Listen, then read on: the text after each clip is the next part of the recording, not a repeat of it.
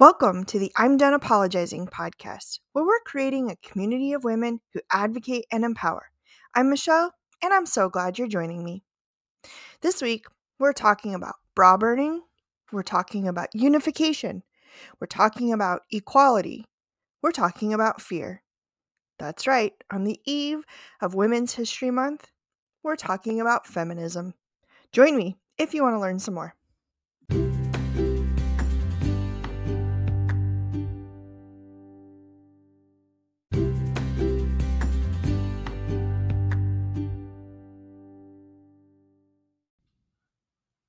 We've recently started spending some more time in the library again now that COVID things are a little bit better. They're not great, but spending time in the library seems a little easier to do for those of us who are vaccinated. And so my oldest and I have spent some time over the last couple weeks in the library, playing on tablets, reading our books, and enjoying just the time that we have together in the library. So when we were there a couple weeks ago, I went to the children's section to pick up a couple of books for my 3-year-old because, what big sister has, little sister also needs to have. So library books it is. And I picked up a couple of old favorites and familiars, Daniel Tiger, a couple of those. And as I was just kind of browsing the spines of the books as I walked towards the exit of the children's space, I saw the book, My First Feminist Book. And it's a board book, so it is meant for young children if you're not familiar with board books and paper pages.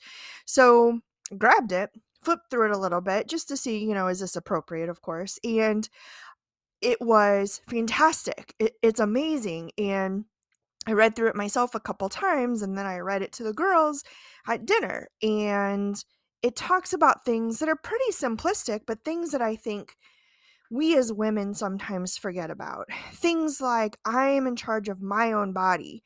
I say who gets to touch my body. I am not just a pretty person. I am also smart and have good ideas, right? Like, it just had a lot of really uplifting, empowering messages that any age should be hearing and reading on a regular basis. And so I thought, it's time to continue the conversation. And what better time than the eve of Women's History Month? This will air on the last day of February. So many of you may read or listen to this podcast as we get into Women's History Month, which is fantastic. And so, I've done a lot of my own reflection on feminism and feminists. I took some courses thinking that maybe I wanted to do a women genders studies certificate program, or an additional degree, or maybe I wanted to do a master's, or even look into it for a doctorate. And never say never, but getting another degree is probably not in my near future. But I feel as though I'm a student of just life, and this is something that I obviously am very passionate about, is women's empowerment, and wanted to put a name to it. We sometimes get really scared to say that we're feminists because it is associated with a nastiness or being someone that we don't necessarily want to be, right? So like bra burners, or women who only shower once a week, or who grow armpit hair and never shave their legs, or whatever those things are. None of those things are bad, but they also are not necessarily what society tells us women should be. So, fight society. But I wanted to kind of just dive into a little bit of feminism and what it means to be a feminist. And so feminism has been around since the 18th century. And there's this notion, I read some really great articles online about myths of feminism, things like it's a new wave of topic. It's a fringe movement. It's not going to be around for very long. It's only for white women. We're man haters, all those kinds of things. And that's not what feminism is. That's not what being a feminist is. And really, being a feminist is or feminism is the advocacy of women's rights on the basis of equality of sexes, right? It's really that simple. The advocacy of women's rights on the basis of equality of sexes. We don't want to be better than, we don't want to be feminists don't want to be better than, feminists don't want to have power over. We just want equality of sexes. And while some women do, or some demographics do have equality to their male counterparts, there was a great quote that I read on one of them that said, "The fight doesn't stop until all women and minorities have the same rights as those with the most privilege and power." Y'all, that was powerful. That was powerful. So to think about, some women do have equality, and that's great. And they should be turning around and pulling other women up with them, and embracing the struggles that other women are going through. So, one of the articles talked about equality not existing. And to some extent, that's true. Equality doesn't exist. You cannot have equal. It's kind of like the balance example I gave in work-life negotiation episode, where you can't be exactly the same for same.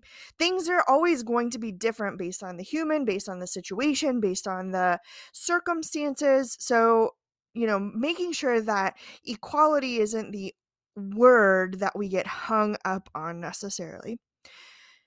Sometimes women are afraid, and I'm in this too. Women are afraid to own being a feminist. Again, it goes back to, are people going to think I'm an angry woman? For my black counterparts, are people going to think I'm an angry black woman? Right? We don't want those stigmas placed upon us by a simple word like feminist or feminism. But one of the cool things about feminism is that it's one of the most unifying and inclusive communities in the world. Men can be feminists. Women of all nationalities, races, religions, everyone is welcome to be a feminist and to embrace feminism. So I think that that's a really cool thought, right? That's a really cool thing to be part of, is that it is one of the most unifying and inclusive communities in the world, and people all over the world knows what it means to be a feminist, or when you say feminism. One of the things that always comes to mind when I think about feminists, and especially when I think about men as allies to women, is when President Obama, there's a meme or a picture, and I'm gonna do it no justice, my friends. I will find it and post it on the Instagram. But it's President Obama, and it says, like, "This is what a feminist looks like." Right? Like, how cool is that? Feminists look like all kinds of different people. Powerful people, people who are doing hard work, people who are struggling and challenged in our society. And that's one of the cool things I love about feminism as well. So wanted to provide a few tips, of course, as I always like to do. And so, my first tip is read and learn. Read and learn. Find a book, find lots of books. Maybe it's an audiobook, maybe it's several podcasts on specifically feminism or feminists. Maybe it's kids' books, and that is 100% acceptable. I learned so much from the books that my kids and I read. It's amazing. It's incredible. So grab a book and read and learn and educate yourself about what it means to be a feminist. Something that I struggle with on the regular is catching and stopping myself when I'm judging other women unfairly. I hate this about our society. I hate this about our culture. This is who we have been brought up to be, but it's really important to just pause when you find yourself going down this rabbit hole or whatever, and instead switch the narrative, change the language, make it about like how she must have worked really hard. I just posted something on Instagram on Friday about she's so lucky, and it's crossed out and it says she must have worked really hard for that. So change the narrative when you start going down that rabbit hole. If you're around kids, whether you're a parent, you're a caregiver, you're a provider, maybe a daycare provider, you're a teacher, you're a niece, or I'm sorry, you have nieces, you have nephews, whatever. If you're around kids, find teachable moments with them. Help them understand when a police officer, the language alone, right? Police officer versus policeman, firefighter versus fireman, right? Like help change the narrative that they have so that one, they understand that women can do anything that a man can do. I can do anything, right? Uh, you're welcome for that. That might be stuck in your head all day. It's okay. But that really women can do anything that men can do, and take the gender out of things as much as you can. We try and do that around our house. My daughter wears big kid pants. She doesn't wear big girl pants, right? We sleep in big kid beds. We use big kid cups because the gender has nothing to do with those things. So making sure that that language is supported through how you are interacting with kids, and then talk with them, right? I had an awesome conversation with my then 5-year-old when the very first ever vice president of the United States of America was being sworn in and was a woman, and a Black woman, right? So I think that that's really important to have those conversations at their age level, of course, but have those conversations. Don't back away from it. Don't shy away from it. It's important to call out or call in sexism. Be calm and not aggressive, but when you see it, say something. Easier said than done. I was just in a meeting where I was mansplained. Sure was. And I did nothing about it, admittedly, right? I did nothing about it. So you have to be comfortable with calling things out. You have to be comfortable with time, place, and an audience. And you also need to have that hype squad who can call it out for you, because you may not always be in a place where you can call it out, but you should call it out when you observe it being done to or happening to someone else, because they may not be in a space to call it out or call it in either. And then the last one is so cool. My sister sent this to me in a TikTok video. I hope I can even do it justice.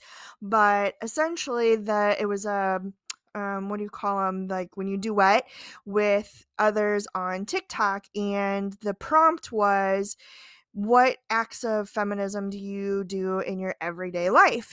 And a male came on and said that he assumes that any person being referred to in simple everyday conversation is a woman. So when somebody's talking about the officer that pulled them over, he assumes that is a female officer. When they're talking about their doctor visit, he assumes that that is a female doctor. That every person being discussed in his day-to-day life is that of a female identity and not of a male, especially in those times when they're mostly or usually male dominated fields, right? Like the plumber came to my house, great. What did she say about the backed up toilet, right? Or whatever. So I thought that was a really cool one. I've been challenging myself to do that since I heard that TikTok, because it's really cool and it's really powerful. I'll challenge you to do that as well. All right, my friends, thanks again for sticking with me. Hopefully some of this was new information for you. Some of it maybe gives you some empowerment to be a feminist, to proudly be a feminist, to think about how you exist in today, whether you identify as a male or a female, that you are a feminist and that you are proudly a feminist. So think about how you want to share your feminist identity with others during this Women's History Month that we're coming up on. So, our affirmations: I'm done apologizing for being a feminist. I'm done apologizing for working on myself. And you fill this last one in. I'm done apologizing for. My friends, make it a great week. Have an awesome day. Be kind to yourself. Be kind to others. And if you love this episode or you love this podcast, make sure that you like, follow, and share wherever you listen to this podcast. And it would be so appreciative if you took a screenshot of when you're listening to an episode, share it on the social medias, hashtag done apologizing, or tag me on Instagram at done.apologizing. And remember, you're fabulous. You're a badass. You've got this, and I'm here for you.